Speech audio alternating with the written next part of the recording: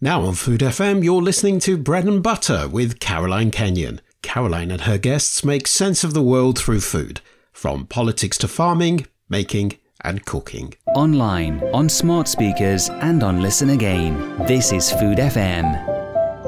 Good morning. Caroline Kenyon here from Bread and Butter at Food FM. My huge pleasure to welcome Vanessa Feltz, very well-known and much-loved British broadcaster, talk about that potentially controversial subject of lunch at your desk. Hi, Vanessa. Good morning. Who knew that lunch could be so controversial? But it can. It is. It's so controversial. Shall I give you the nitty and the gritty about lunch? Fire away. Well, if I said to you, your children and grandchildren are going off today and they're going to be sitting at a desk and they're going to sit there from morning till dusk without leaving the desk, and at some point someone's going to throw a sandwich at them and they're going to eat it, you would be horrified. You would be up in arms. You would say, my children, don't leave them sitting at a desk.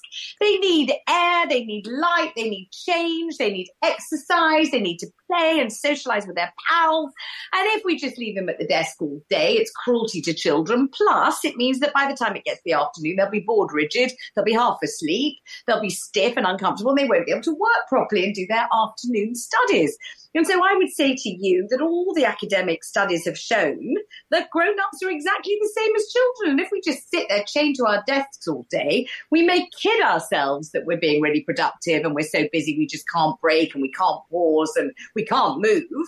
But ultimately, we're doing ourselves damage, because by the time you get to the afternoon, whether you fueled yourself with a hasty donut or a packet of crisps or a sandwich or whatever, but if you've just stuck to the desk like glue all day, or if you're working from home, you've just carried on sitting at the sofa, you'll find that your attention wavers, your concentration isn't what it was, your creativity isn't what it was, you're a bit miserable, you've got pretty stuck, your shoulders are seized up, all that kind of a thing. So I've been asked by Gosh, who make those lovely plant-based products, like, for example, Moroccan spiced falafel is one. Got another one in my hand right now, which is absolutely superb sausages, veggie sausages, which contain sage and lentils and black pepper. Very, very tasty, very yummy. Don't need any cooking. Don't need to chop an onion. Nigella Lawson says she's absolutely sick of chopping onions, and so am I. So you can eat them straight out of the packet or make them look very elegant on a plate if you prefer. But the whole idea is get up, get out, even if it's raining, just put an anorak on or get your umbrella, get out, have a chat with friends, go for a walk, see something you haven't seen before, eat something that actually is good for you, doesn't make you feel guilty afterwards. And I know all about that one where you've had a few donuts and wish you hadn't and hate yourself. And so eat something nice and healthy that gives you a good slow release burn of energy, get back to your desk, do a good afternoon's work and feel good about yourself. That's what this is all about. That is fascinating, Vanessa. And do you know, it makes complete sense. I don't know about you. I suspect you might be the same. But when I was little, I was what the school teachers used to call a jiffle bottom. I wasn't very good at sitting still and was always jumping up and talking. And I've got an idea and all that sort of thing. But I need to get away from my desk. And I'm always amazed. And actually, I've been quite humbled and impressed by people who just sit at their desk all day. But now I think, maybe I was doing something right. I think you were doing something right. It's probably your natural instinct to do it. And actually, children forever having to be told, sit down, sit still, put your hands on your head, fold your arms and all that kind of thing. And of course, it doesn't come naturally to children to just sit in a sedentary position, paying close attention and being still for hours on end. And of course, it doesn't to us either. It's learned behavior. We do learn to do it, but it doesn't mean we're designed to do it. And actually popping up and down, having a chat. I mean, that's in a way why people who work from home sometimes so miss working at the office, because the whole water cooler, go over and, get yourself a coffee, have a chat to people on the way, go off to the ladies, talk to someone you didn't expect to meet in the ladies, all that kind of a thing, or the gents, depending on your proclivities. But you know what I mean? It's a kind of sociable bobbing up and down, varying the routine, shaking it up a bit kind of a thing. And if you can fuel it with some, interesting food, that's also a thing, because we can get very, very much to be creatures of habit, where we do exactly the same thing at exactly the same time every day and eat the same thing.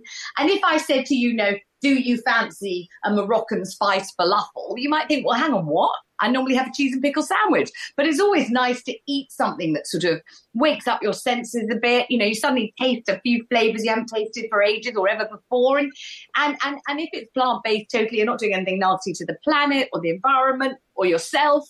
You're not giving yourself a sugar high or drenching yourself with salt or oil or anything like that.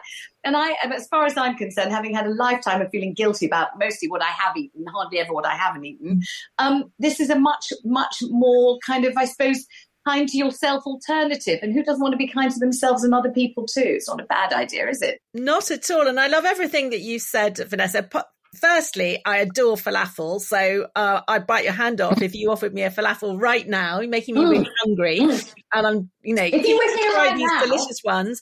But also, don't you think there's a whole culture about, being seen to work really hard and, at your desk for long hours? And don't they say that people get promoted more if they're, in early, leave late and all of that stuff? So there's lots going on around, as you say, the guilt around food, the guilt about leaving your desk. And it's not good for us, is it?